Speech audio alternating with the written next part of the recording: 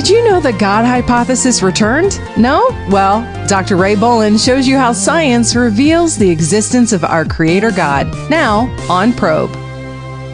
This week I'll be giving an overview of Stephen Meyer's book, Return of the God Hypothesis, 3 scientific discoveries that reveal the mind behind the universe. The 3 discoveries are, first, the discovery in the 20th century of the Big Bang model for the origin of the universe. Second, the continuing discovery of the extreme fine-tuning of a universe that is friendly toward life. And third, the grand amount of genetic and cellular information needed for the origin of the first life and for the Cambrian explosion where nearly all animal phyla suddenly appear with no ancestors. But we need to cover a little history first. Meyer's title is Return of the God Hypothesis. This implies that there was previously an accepted God hypothesis in science. Then it was lost, and the time and evidence are right for that God hypothesis to return.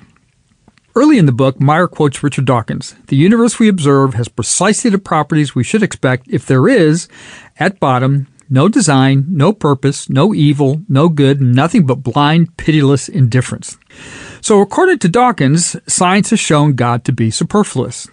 This has been the position of most scientists since the late 19th century, when 2 authors detailed a long-standing warfare between science and religion. Most of the scientific community followed along to the present day. But Meyer goes on to document that most, if not all, historians of science today agree that the Christian worldview greatly influenced, and some say was even necessary for, the rise of modern science. 3 key Christian concepts were, first, God's ability to choose what kind of universe he wanted to create. That meant that we just can't reason what nature should be like. We had to discover it. Second, nature is intelligible. Humans, being created in the image of God, could discover how nature operates. And last, human fallibility. Humans are sinful. Therefore, one man's conclusions about the operation of nature must be subject to review of other scientists to ensure they are accurate. Christianity is the only worldview capable of developing modern science. So what happened? Well, the Enlightenment happened, where philosophers began to think only human reason is necessary or even proper to use in discovering the nature of humanity and nature around us. Tomorrow, I begin investigating the 3 scientific discoveries that warrant a return of the God hypothesis. You've been listening to Probe with your host, Dr. Ray Bohlin. To get his free transcript on Steve Meyer's book, The Return of the God Hypothesis, go to probe.org. That's probe.org. Give us a few minutes, and we'll give you a world view, God's view, here on Probe. This week I'm giving an overview of Stephen Meyer's book, Return of the God Hypothesis, 3 scientific discoveries that reveal the mind behind the universe. Today we will look at the first of these discoveries, the Big Bang. First, I know that some of our listeners don't accept the concept of the Big Bang since they are convinced that our universe is much younger than 13.7 billion years. I understand your position. But let's look at this then as an argument you can use with an atheist to show that even his own dating of the universe and the Big Bang requires a mind. In the early 20th century, scientists like Edwin Hubble began to observe that the universe was not static as previously accepted, but was actually expanding. It took several lines of evidence, more powerful instruments, and many astronomers and mathematicians to come to this conclusion. The novel result was thinking about running the clock backwards. If the universe is expanding now, if you go back in time, the universe gets smaller and smaller. Eventually, you get to a point where they say the universe was contained in a quote-unquote particle that was infinitely dense and occupied no space. We know now the universe had a beginning. Astronomers and cosmologists had assumed the universe was static and had existed for eternity. So this conclusion was disturbing to some astronomers. Some rejected the Big Bang for philosophical reasons, not scientific. Sir Arthur Eddington said, "Philosophically, the notion of a beginning is repugnant to me. I should like to find a genuine loophole. We must allow evolution an infinite time to get started." Edmund Whittaker wrote what many were thinking. It is simpler to postulate creation ex nihilo, divine will constituting nature out of nothingness. And finally, Robert Jastrow wrote, "For the scientist who has lived by his faith in the power of reason, the story ends like a bad dream.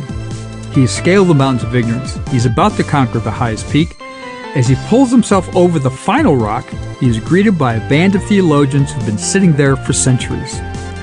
So, God creating matter and energy out of nothing explains the Big Bang, where any naturalistic ideas simply cannot explain the evidence. This week I'm providing an overview of Stephen Meyer's book, Return of the God Hypothesis, 3 Scientific Discoveries that Reveal the Mind Behind the Universe. Today I'm discussing the second of these discoveries, the fine-tuning of the universe for life. This has also been referred to as the Goldilocks universe, meaning a lot of things turned out just right for the universe to be friendly to life. For instance, some of you are aware that there are 4 fundamental forces in the universe: gravity, electromagnetism, and the strong and weak nuclear forces. Each of these forces is expressed as an equation that contains a unique constant, a certain number, and each one could have had a range of values at the Big Bang. Meyer reveals that the gravitational constant alone is fine-tuned to 1 part in 10 to the 35th power. That's 1 chance in 100 billion trillion trillion. The other 3 constants are also fine-tuned. But even further, the constants are also fine-tuned in relation to each other. This adds another number of at least 1 part in 10 to the 50th power. Meyer had the opportunity to hear Sir John Polkinghorne at Cambridge during his doctoral work in the history and philosophy of science. Polkinghorne used an illustration of a, quote, universe-generating machine with numerous dials and adjustable sliders, each representing one of the many cosmological fine-tuning parameters, end quote. Any slight change in the dials and adjusters of these parameters would render a universe hostile to life in any form. Polkinghorne would later say in an interview that a theistic designer provided a much better explanation than any materialistic hypothesis. Later, Meyer shows that including entities such as entropy and black holes, the odds of generating a life-friendly universe are, in this context, 1 part in 10, and the exponent is a 1 followed by 122 zeros. It would take several lines to write this number. This is an insanely impossible number to be arrived at by chance. Nobel Prize-winning physicist Charles Townes said, "Intelligent design, as one sees it from a scientific point of view, seems to be quite real. This is a very special universe. It's remarkable that it came out just this way. This intelligence is perfectly consistent with the God of the Bible."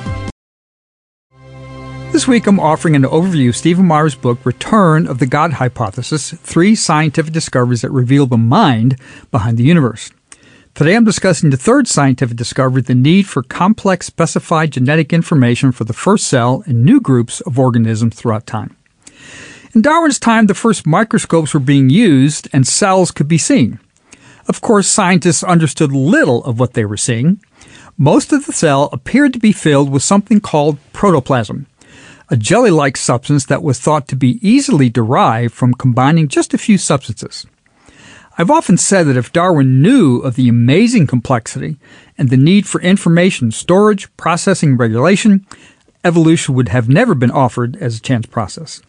Now we understand that the need for information to compose the first living, growing, reproducing cell is enormous. The first cell needed DNA to store information, specific proteins and RNA to produce additional proteins for the cell to function, and a controlled means to copy DNA accurately. For instance, life uses 20 different amino acids to link together to form proteins, the workhorses of the cell. The number of combinations of 2 amino acids is 400. A 4 amino acid stretch has 160,000 different combinations. A small protein of just 150 amino acids has 10 to the 195th power possible combinations. But how many of these could be a protein with some function? Just 1 in every 10 to the 77th power sequences. But also, new groups of organisms appear suddenly throughout the fossil record. Nearly all large animal groups, or phyla, appear in the Cambrian explosion. Animal and plant phyla rapidly diversified in at least 13 more explosions within phyla and classes into new classes, new orders, and families with no precursors, from flowering plants to winged insects to mammals and birds. All these explosions would require massive amounts of new genetic information and developmental information. The evidence supports the need for an intelligent designing mind to create all the needed information. Minds create information all the time. Natural processes simply can't do it. This week I'm providing an overview of Stephen Meyer's book, Return of the God Hypothesis, 3 Scientific Discoveries that Reveal the Mind Behind the Universe. 3 discoveries discussed are the Big Bang, the extreme fine-tuning of the laws of physics to provide a life-friendly universe, and the necessary complex and specified information for the origin of life and the progression of complex life forms throughout history. But where does that leave us? Do these discoveries warrant a return of the God hypothesis?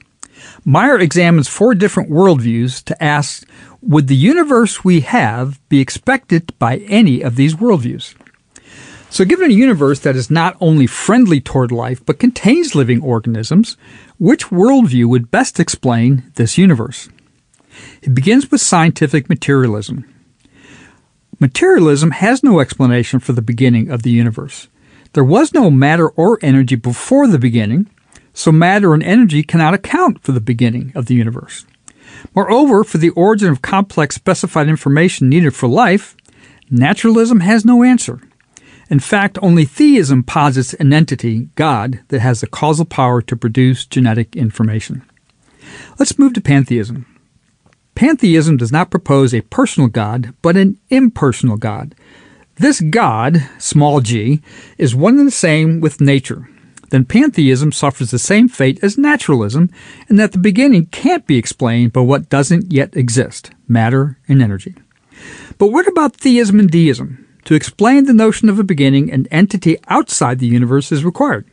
Both theism and deism propose a transcendent, intelligent agent, God. Both can explain the beginning and the fine-tuning. But what about the appearance of complex, specified genetic information on the earth? Deism and many forms of theistic evolution require a front-loaded beginning. All the information for life was present at the beginning, and natural laws took over from there. God did not intervene. But how is this information retained over billions of years until life arose on Earth?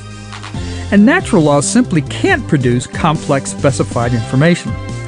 Deism and theistic evolution won't work, and only theism remains.